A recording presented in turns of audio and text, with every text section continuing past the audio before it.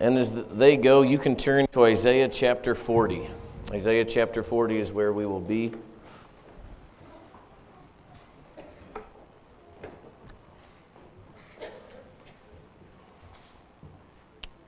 And we will be looking at verses 1 through 8.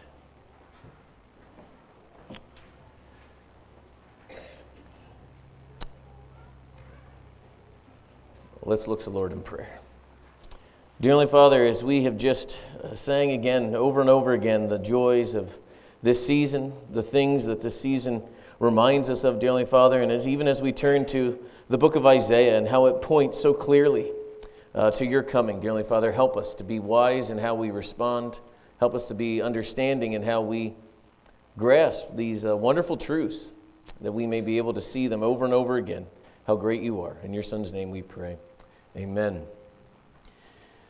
So there was a study that was done, and it said that on this day every year, on the 24th of December, men do this twice as much as women. And I'll just give you a chance to think. Don't shout out what you think the answer is. But on this day, men do this twice as much as women. The answer is buy Christmas gifts. It is because they are saying, according to the study, that men, and now I'll just go offline with the study a little bit, that men like to wait till the last minute, so they've spent so much time and effort poring over what to buy their loved ones, right? That's why they do this last minute shopping, because they really want to put everything behind it. It is not because they have waited to the last minute. And if we were truly honest men, we'd rather shop on the 26th, because then things would be cheaper. But we'll still buy it at price now. But isn't it interesting as we begin to prepare even our minds for the Christmas season, right? I don't know if you had the opportunity to go and listen to carols and you listen to music all around us. And many times I was even at places this year where I would literally go, I know the people that are singing these songs right now are unbelievers. Like, I know that for a fact. And they're singing songs about the Messiah. They're singing all of these Christmas carols all over the place. And even there's places, if you look, that these are like literally pagan people setting up Christmas trees and everything else, and you're going, what's going on? As you drive down the road, and everybody will just say, we need to get back to the real meaning of Christmas, and they put up a manger scene, and you go, do you have any clue what you're doing? No, but they really love the story of Christmas. But I was listening to a sermon this morning by Voddie Bach, and he says, the world accepts the story of Christmas, but just not the theology of Christmas. We're okay with the story. You can even tell the story over and over again. But don't let that story actually play into my life and how I live and everything else. I like the concept of it. I just don't want it ruling in my heart. And it's interesting. As one of the things that, if you want to say in a way, we brought as a family, the idea of reminding ourselves that Advent is coming. And like, this is whether you like it or not, this is kind of one of the things we said, we need to remind our church that Advent is coming so we're not surprised by Christmas. So one of the reasons we do the Advent here is to remind ourselves of that Christmas is coming. And one of the beautiful things as we remind ourselves as Christmas is coming is the idea to be ready. You shouldn't, like as all of you men that are shopping on the 24th, it is not because church has not tried to remind you that Christmas is coming, all right? You had it ever since hunting season was over. We have been counting down the weeks, all right? Get your act together, right? And it's right in front of you. And then one of the symbolisms we do and why we have the guys read is to remind ourselves over and over again that God has called the men of the family to lead their family spiritually. And so we say we're literally going to try to demonstrate that as we have the men reading. And then if you've been paying attention in Genesis 3:15, one of the reasons we have the women light the candle is because in Genesis 3:15, it reminds us that through the woman, the light of salvation is going to come. And so why we have the woman standing there is not just because we got to what do we do with the lady in the group. It is because we remind ourselves again that the promise of Genesis 3:15 is literally being played out in the Advent season. And so these beautiful things we do, may we not just move on from and forget them, but remember we do these things for a reason. And may we be prepared for it. And so as I came to the Christmas Eve service and you're going, what are we going to talk about? The idea of being ready kept going through my mind. Be ready for it so it doesn't take you by surprise. So obviously then the title of the sermon is going to be Ready, right? And let's look at the text that teaches us of the theology of Christmas. Isaiah 40, verses 1 through 8. Comfort, comfort my people, says your God. Speak tenderly to Jerusalem and cry to her that her warfare is ended and her iniquity is pardoned, that she has received from the Lord's hand double all of her sins. A voice cries in the wilderness, prepare the way of the Lord, make straight in the desert a highway for our God. Every valley shall be lifted up, and every mountain and hill made low, and the uneven ground shall become level, and the rough place a plain. And the glory of the Lord shall be revealed, and all flesh shall see it together, for the mouth of the Lord has spoken. A voice says, cry, and I said, what shall I cry? All flesh is grass, and all its beauty is like the flower of the field. The grass withered, the flower fades, when the breath of the Lord blows on it. Surely the people are grass. The grass withers, the flower fades, but the word of our God will stand forever. Now, just to help us out here, we're in Isaiah chapter 40, and just a little math would tell you that there are 39 chapters that come before that. And so one of the things we try not to do is when we're jumping into literally the middle of a book almost, to make sure we understand the context. Because if you don't understand the context, you're going to have no idea what's going on. And so instead of starting at Genesis, working our way all the way through here, I'm going to go back to Deuteronomy 28. You don't need to turn there. I'm going to summarize. You want to turn to Isaiah chapter 10, though. So you can get there while I summarize us all the way up until... So in Deuteronomy chapter 28, Moses is giving the last sermon. He gives multiple sermons to the nation of Israel before he dies, all right? And in Deuteronomy 28, one of the things he tells the people of Israel is, there are blessings and there are curses. You obey, you will receive the blessings. When you curse, you will get the curses. And in Deuteronomy 28, it literally lists, this is what's going to happen, this is what will happen, all the way down to the very incredible specifics, like you rebel against God, nations will come in, they'll take your kids, they're going to destroy your land, and he just works his way through. If you obey, here's what you have. So then we get to the beginning of the chapter 1 of Isaiah, and Isaiah is a prophet that has been called by God to tell the nation of Israel, you have sinned and rebelled against God, and here's what's happening. At the beginning of the book, he says, heaven and earth have been testifying that literally what you're doing is wrong. And he says it's so plain in front of you. And as Isaiah has this call to call Israel to repentance, God is going to be telling the nation of Israel. Now at this time, the nation of Israel has split. There's Israel on the top and Judah in the bottom. All right, we have 10 tribes up north, 2 tribes down south. And Isaiah is saying to all of them, repent, repent, repent, destruction is coming. And let's look at chapter 10 here, because here's what we're going to see. And we're not going to try to sugarcoat any of us. We're just going to read through what God is telling the nation of Israel and just draw application from this. So Israel has rebelled. Both Israel and Judah has been rebelled against God, and he's calling them to repentance. And here's what he is going to say. There's a nation coming in that he's going to use to judge the northern tribes of Israel, and that's called Assyria. And listen to what God says in chapter 10, verse 5. Now again, Assyria has not come in yet to destroy them. We'll get to that when they come in. Chapter 10, verse 5. Ah, Assyria, the rod of my anger, the staff in their hands is my fury. He is using Assyria to judge the nation of Israel. And he says, against the godless nation I send him, meaning Assyria. Against the people of my wrath I command him to take spoil and steal plunder and tread them down like the mire in the streets. But he does not do so intended. His heart does not think so. But it is his heart to destroy and to cut off the nations, not a few. Literally, God is saying, I'm going to use Assyria to judge my people. And notice then down in verse 12, when the Lord had finished all of his work on Mount Zion and Jerusalem, he will punish the speech of the arrogant heart of the king of Assyria for boasting and looking in his eyes, saying, my strength of my hand I have done it, and by the wisdom, for I have understood, I have removed the boundary of the people and plundered their treasures. Like a bull, I will bring down those who sit on the throne, and the text goes on. So literally what we have here is God is raising up the nation of Israel to judge his people. And as he raises up the nation of Syria, he's raising up the nation of Syria. Sorry, I said Israel. He's raising up the nation of Assyria to judge his people, and then he's holding Assyria accountable for their wicked, evil things that they are doing. And we stand in awe of these moments because we see God sovereignly working in the affairs of man, holding man responsible for the decisions that they make.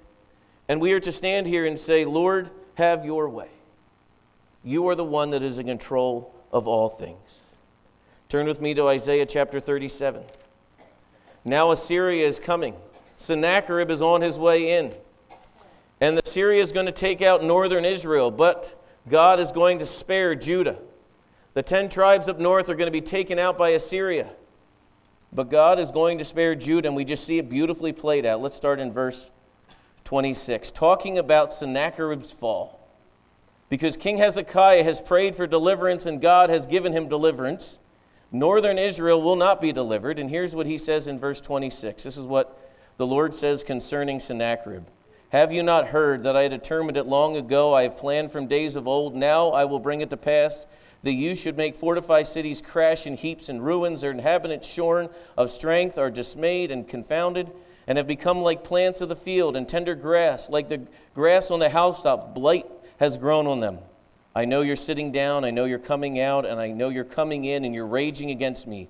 Because you have raged against me, and your complacence has come to my ears, I will put a hook in your nose, and I will put a bite in your mouth, and I will turn you back the way you come from where you are going. And literally what we see here is God saying to the king of Assyria, you think you're coming in to destroy all of this? No, because of your arrogance, I'm going to literally drag you back home to where you're going.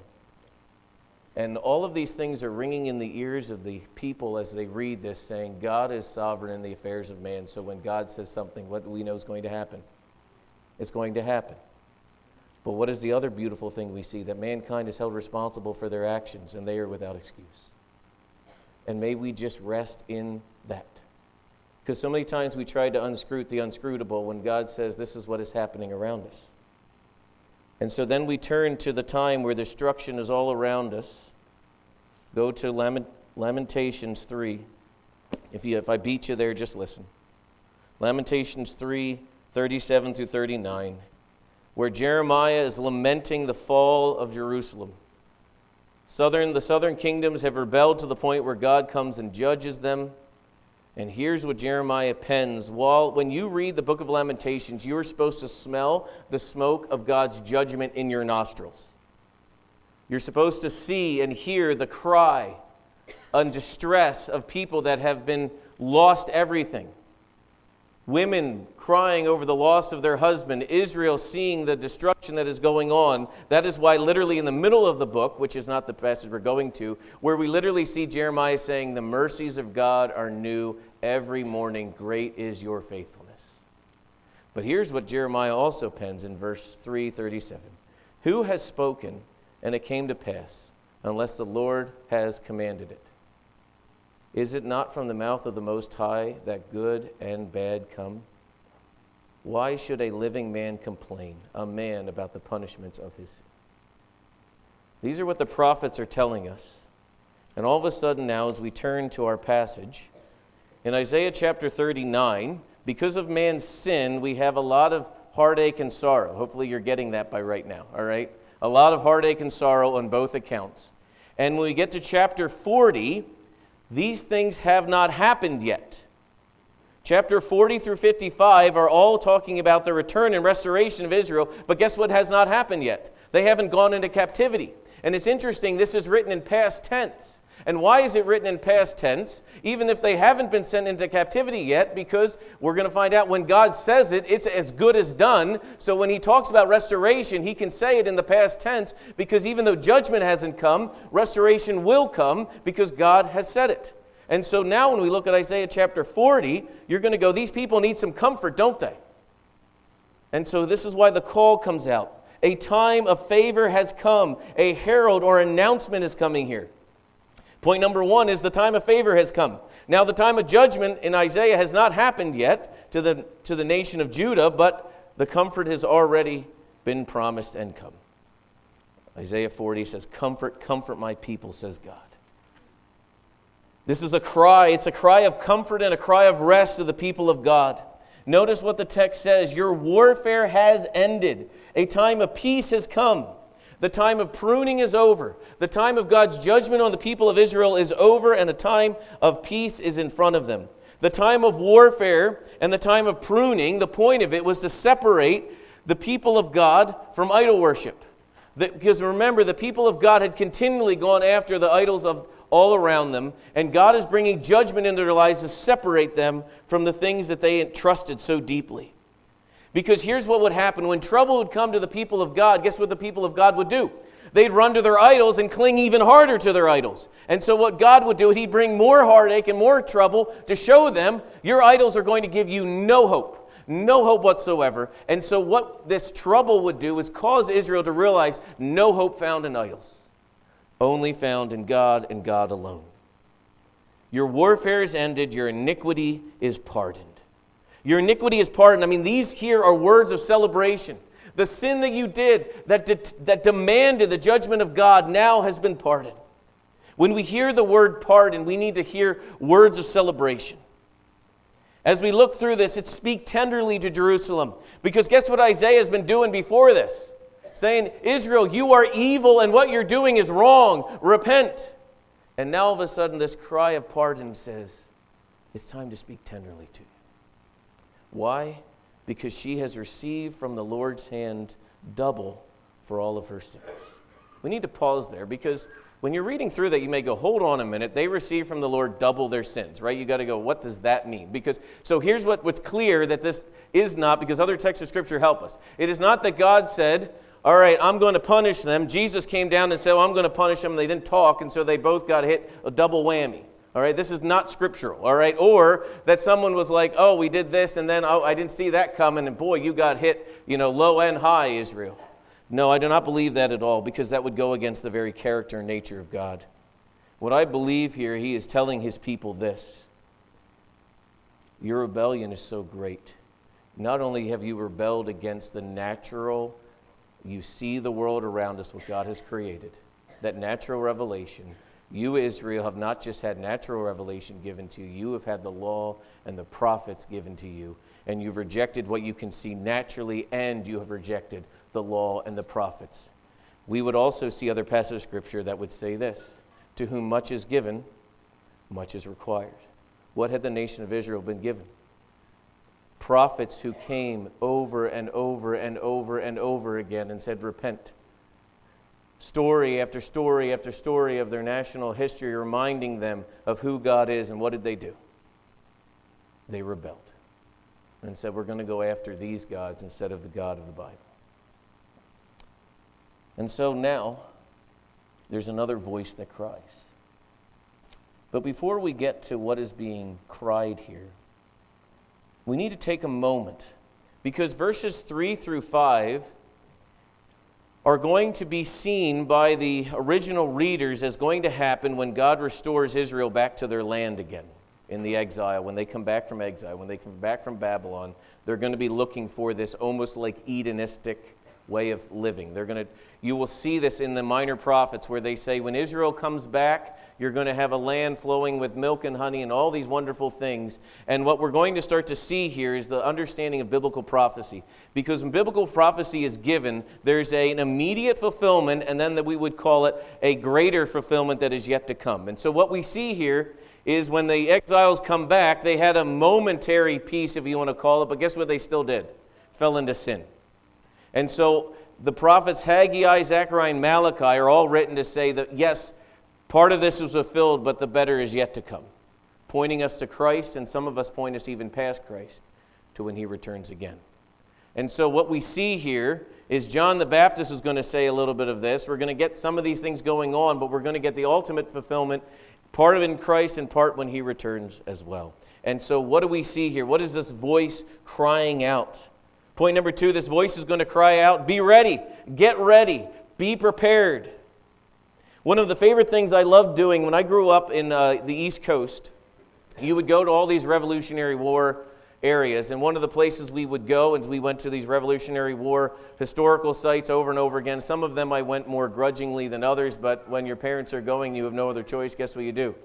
You go, all right? I've smelled enough musty old buildings in my life to probably have some type of disease. But as we went to these things, there was a part of the Revolutionary War world that stuck out to me. There was a group of guys that were called Minutemen, and they were called Minutemen because in any minute they needed to be ready. So they were called for by the local towns to keep your gun ready. At any moment you needed to grab it, so you needed to keep the powder dry, you needed to keep the shot ready, because guess what? If we need you at any minute, you need to be ready to go to war. These are the people that Paul revered when he was done doing his silver work, you know, you Revere people. When he decided to take on a ride to the Lexington and Concord area there, calling all the Minutemen to get what? Get your act together, we're going to war. And these guys had to be ready, day or night or whatever. The same call here is a call to be ready. And what is interesting here, notice, Israel's deliverance is come. It is like the twilight when you're starting to see the sun starting to come up, but it hasn't been here yet. Because remember, their time of warfare is over. The beauty is coming, but it's not here yet. You can hear the sound of the approaching joy, but it's not here yet. It's on its way. And the call is to be ready. Well, what does it mean to be ready? I mean, are they supposed to grab their weapons and be ready? Well, no, their warfare is over, right? What do they need to be ready for? This is a call of repentance and faith. It's beautiful as the grace of God does its work in our hearts. How do we respond? We first respond with a heart of submission. It's you and you alone that I will follow. It's also a heart of humbleness. And a heart that is submitted to God and a heart that is humble is a heart that is repentant. So if you are not humble and you're not submitting to God, guess what you are not doing? Repenting when you are wrong. Because you don't repent if you don't think you've done anything wrong. This is what happens in every relationship we have that is hard to deal with. Because guess what one of you is not doing? Admitting you're wrong. Because guess what admitting you're wrong means? You need to be humble. If you've ever been married for 2 seconds, you know what that's like. But notice what's happening here. The wilderness, we're supposed to prepare the way of the Lord, make straight in the desert a highway. Every mountain valley shall be lifted up, every mountain made low, and the uneven ground shall be level, and the rough places a plain. So making the crooked and rough places smooth. Think about that for a second here real quick. When a king would come into town, when they would hear that a king is coming, everybody, because we didn't have, I guess we have it WISDOT here. In Pennsylvania, we had called them PennDOT. They were always filling every pothole that there was known to mankind, but we have people that deal with highways. Back then, there was no one who dealt with highways, and so when the king was coming, everybody would run out and make sure the highway leading up to their town was actually travelable, because guess what you want the king to do? Come to your town.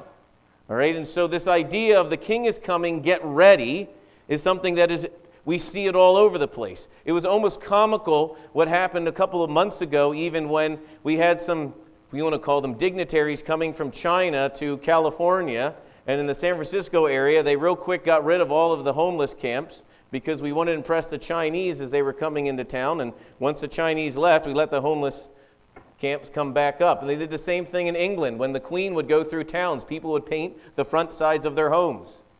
So the Queen would see that their home was painted. They could care less about this part the Queen didn't see, and only the streets the Queen went down, they painted.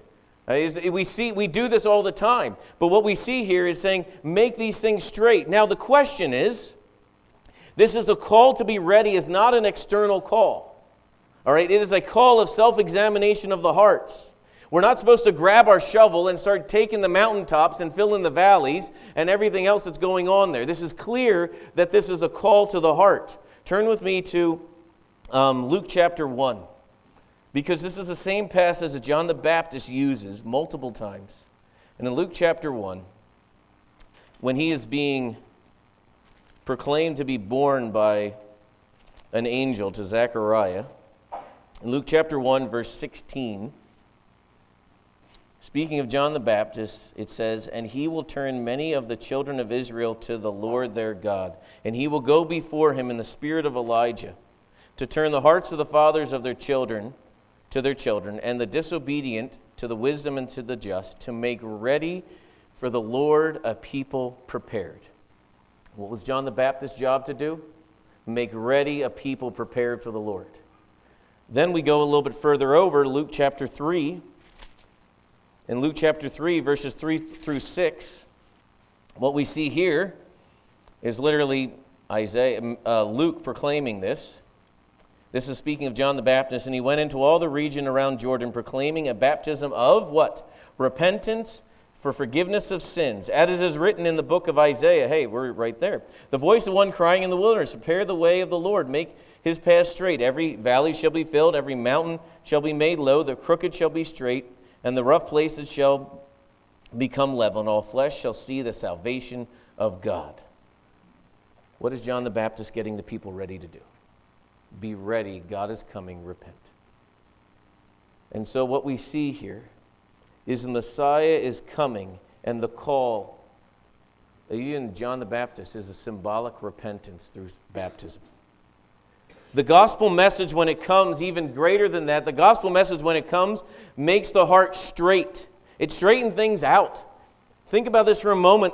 It straightens out the way we think. It reminds us of the things that would cause major issues are now what? Understood, because the gospel and its truth comes, making the way plain. Christmas is a reminder, though, of us, isn't this?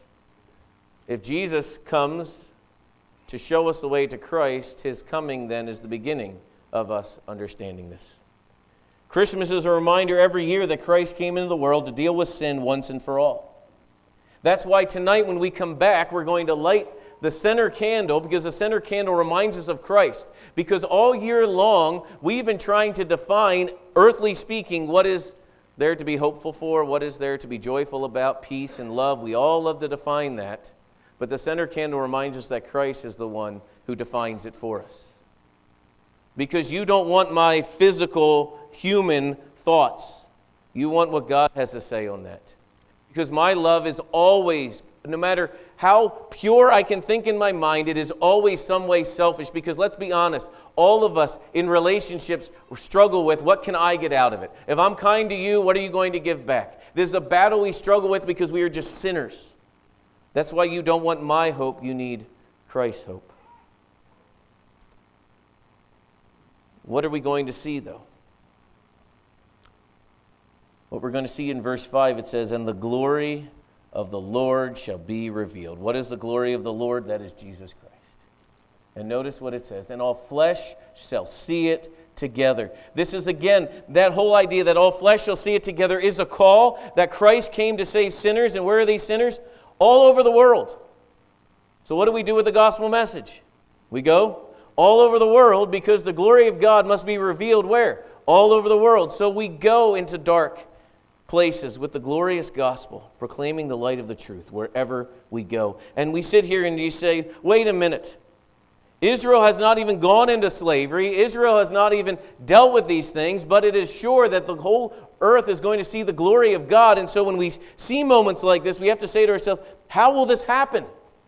Because there are going to be moments in Israel's history that are incredibly dark. Moments where they're going to go, will we ever see the beauty that this passage is talking about? Because right now, literally, I am burying my loved one. Where's the glory of God now? What Israel would say.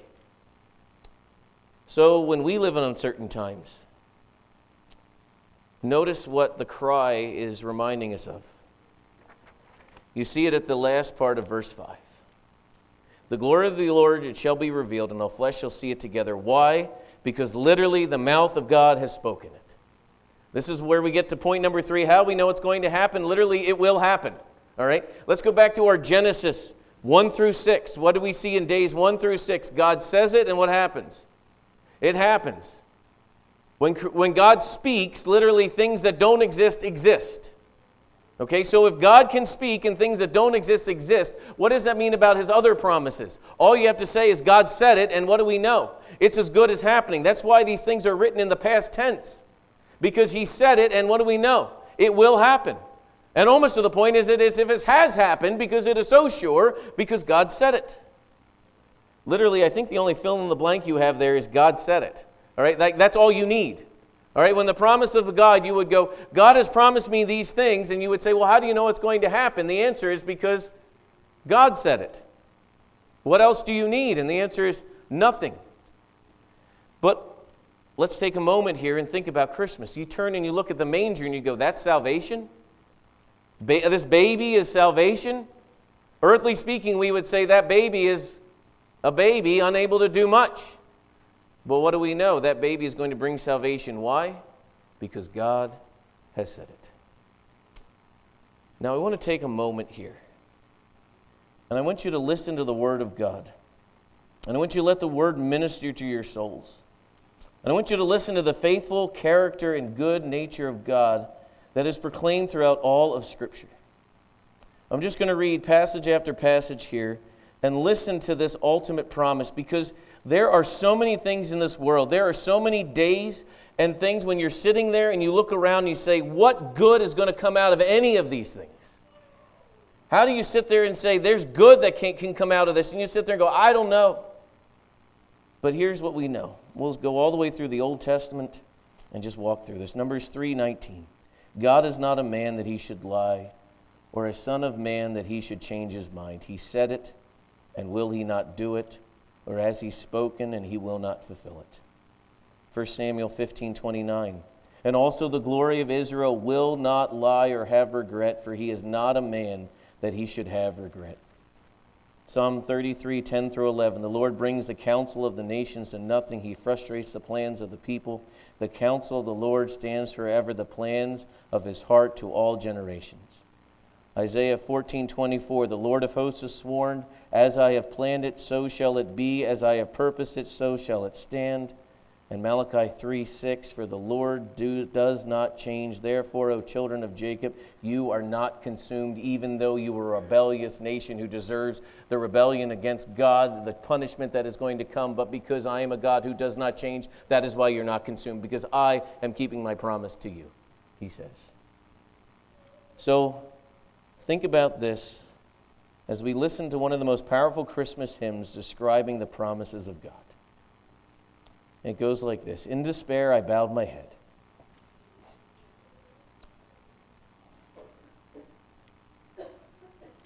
There is no peace on earth, I said. For hate is strong and it mocks the song of peace on earth, goodwill to men. You almost feel like mocking goodwill, right?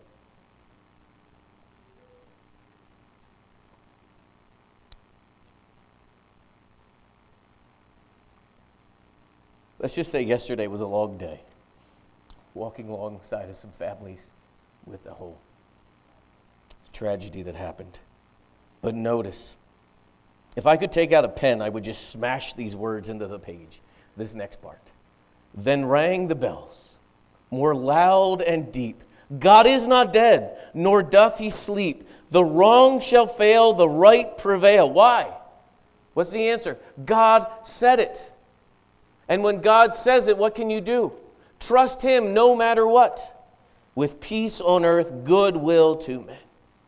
There are so many things in this world we will not get. But when we get back to this passage here, notice what the text goes on to say. It's going to contrast two things: the Word of God and us as human beings. And when you contrast these two things, if you were weighing them, you're talking about like air versus incredible weight. Because notice what it says. The voice says, cry, another herald, and literally goes, what shall I cry? Here's where you cry. I'll summarize verses 6, 7, and end of 8. You're nothing. All right, you're here for a moment and gone. Quoting James, your life is but a vapor. All right, you're like the flower of the field. You're like the grass. You're here for a moment and gone. If the Lord tarries, generation after generation will celebrate Christmas here, sitting in the same seats that you sat in now. Generation will come, generation will go, celebrating Christmas. Do you want to know the only thing that will be the same? Christ. We are but a moment. He is eternal. Notice what it says. Grass withers, flower fades. Some of us are doing that better than others. But what do we know? The Word of God will stand forever. That is the anchor that we hold when we look at this world and say, why? Why this? Why that? And I don't want to say the only hope, because that is more than just the only hope. The hope that we have because of Christmas is that, oh, the wrong may seem so strong, God is the ruler yet. This is why every single time you light a Christmas tree or light a candle, you are literally proclaiming to the dark world that light has won. You will not defeat it. Do we remember these things going on? Because Christmas is a in your face to the evil of this world that God will win. Because why? He said it. So even though it may not look like it right now, what is going on in this world will not prevail. God will. So we go, how do you know if you're ready then for Christmas? Staying in the major prophets, go to Jeremiah 17. Jeremiah 17 reminds us of the opposites of trusting God versus trusting man. And it's interesting, it's used in, this is Judah's sin that was going on here. And listen to Jeremiah, the weeping prophet who literally cried out for Israel to repent over and over and over again, but they would not. Jeremiah 17:5, thus says the Lord, cursed is a man who trusts in man and makes flesh his strength, whose heart turns away from the Lord. Trust in man, it won't happen. It even goes on to say, it almost sounds like Psalm 1. As we get done reading Psalm 1, we're going to take a pause here. He is like the shrub in the desert, and he shall see no good come. He shall dwell in parched places of the wilderness, and in uninhabited salt land. But blessed is the man who trusts in the Lord, whose trust is the Lord. He is like a tree planted by waters, that sends out its roots by the stream, and does not fear when heat comes. For its leaves remain green, and is not anxious in the year of drought, for it does not cease to bear fruit. Does it sound like Psalm 1? Almost as if like the music that you sing impacts the way you talk type of deal. Just throwing that out there. All right? And so when we see this here, you see the massive contrast between those who trust in man and those who trust in God? This is where, when we have moments where you sit there and you say, Lord, help me. I don't know what to do right now. It's where James comes in and he says, hold on a minute, like time out. James 1. If any of you lacks wisdom, let him ask of God, who gives generously to all who ask. Because you don't want to be like those who do not ask, that are just tossed to and fro. And so what Christmas reminds us again of, we do not have to be tossed to and fro. We do not have to wonder what's going on in the world. Where's it headed? Where's it been? Where are we going? We know because the Bible tells us God is at work in this world, bringing all things to His ultimate glory and end. And so what is in front of us when it says, are you ready? The question is, are you trusting in man or are you trusting in God? Because if you're trusting in man, you see Christmas as an opportunity for all about you. And so pride starts to come in. Arrogance starts to come in, and an unrepentant attitude comes in because we like the story of Christmas, but the theology of Christmas says you are a sinner in need of a Savior. And there's your Savior. And we go, the lost and dying world, well, we don't like that part. We like these parts, but we don't want the whole theology of Christmas to come in. For those of us who know Christ, Christmas is a reminder, because it's interesting, when the shepherds were told where the Christ, the Messiah, would be, what did they do? They didn't go, well, we'll hit it tomorrow after we have some sleep. They went immediately, right? Because the response of a believer when they hear what God has called them to do is to do what? Obey and to trust in what God has for them. And how does that look? A life that trusts God is one that humbly submits to Him in every area, repenting and being made ready for when the Lord comes. Turn your hymn books to Song 609. We're going to sing that anyway, and I want to walk through this.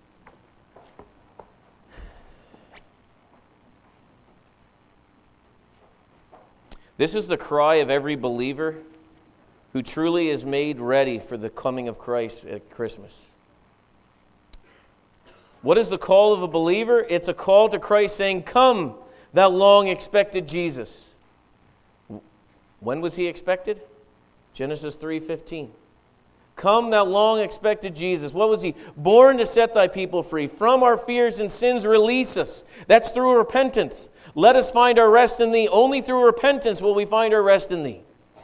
It's Israel's strength and consolation, hope for all the earth thou art, dear desire of every nation, joy of every longing heart. What causes the heart to long? A heart that is submitted to Christ, a heart that is repentant to long for what really matters. This coming evening, we'll walk through all of these and remind ourselves again, you will not have hope, you will not have peace, you will not have joy, and you will not have love unless you are found in Christ. Everything else in this world is fleeting. The call of Christmas is to come, thou long expected Jesus. Verse 2, born thy people to deliver, born a child and yet a king, born to reign in us forever, now thy gracious kingdom bring, by thy own eternal Spirit, rule in our hearts. Notice that. You need to submit to him for him to rule in your heart. This is the call of a believer. By thine own sufficient merit, raise us to thy glorious throne. Notice it doesn't say, let me get to the throne first. It says, rule in our hearts. And as he rules in our hearts, then what does he do? He glorifies us, not because of anything good in him, but because he is ruling in our hearts. Born to live in perfect perfection, born to die that we might live. Remember, we've said this, and I'll say this every single Christmas. The Christmas cannot be seen. I wish if I was a better drawer, we would literally have the cross and the tomb behind this. Because when you see this, you need to see the cross and the tomb, because this is just the beginning. Like I said before, it's like, this is the first half, all right? Like, hopefully here we're starting to get it. Our huge day is Easter, all right? This is just the start of it, pointing us to it, all right? Without Christ living the perfect life and dying on our behalf, this is just a really nice story with cute little animals that may or may not have been there, all right? With all these other things going on, and we miss it completely. And it goes on to say, sacrifice beyond all measure, cause so great thy love to prove. Raised to life to steal our pardon, seated now on heaven's throne. Endless praise for our redemption. Worthy is the Lamb alone. That's what we are to boldly proclaim. A heart that is ready for Christmas is a heart that literally lives what these words are saying. And so my prayer is between now and then when we come back at 6 o'clock that you would spend some time of self-examination. The Christian walk is one of self-examination. It is one of continually examining ourselves daily of where we stand. We find our esteem in Christ. We don't find our esteem in self. What we do is we examine our hearts. Are we ready? Are we living a life of repentance? And then tomorrow when we celebrate it, we celebrate with joy. Knowing that all these troubles that we see, all the ups and all the downs and everything else, by God's grace, one day will be made plain. And we'll look back on these things and say they were just but a mere flicker of the eternal joy that we will have with him one day. But in the moment, let's be honest, there are hard moments. There are moments where we go, I don't understand this at all. But here's what I do know. That God is on his throne, working all things together for his glory. And those are the hopes we have. And that is the hope that anchors us in moments of great joy and also great sorrow. Because my prayer is, just like Jeremiah pens those words of great sorrow when he is lamenting literally in the book of Lamentations, what does he say? The mercies of God are new every morning. And hopefully you remember, when we say new every morning, go back to Genesis 8:20 and 20 through 22. What had God promised? Stability. So when the sun rises, what do we remember? He is being merciful and gracious to a world that is rebelling against him. In a couple of days, it's going to get cold eventually here. And what are we going to remember? What did God promise? Springtime and heat, cold and winter. And why I love living in Wisconsin, guess what? Sometimes we have those all in one day. And we remember God's promises are faithful. And that's where we trust him and him alone for it all. Let's pray, and then let's gather back here in a little bit after we sing, Come Long, Thou Expected Jesus. So, dear Heavenly Father, thank you. Thank you for this flock that, as we kind of turn the page from one year to the next, thank you for the times we've had together. For the things you've taught us this year from your word, The things that at times can be hard, the things that at times can be things that necessarily we don't really like to hear, but because your word says it, we must proclaim it. And we must submit to it. And so, dear Heavenly Father, continue to shape and mold us to be more like you. And may we truly be ready, living a life of repentance, so we can boldly proclaim, "Come, thou long expected Jesus." We ask these things in your Son's name we pray. Amen.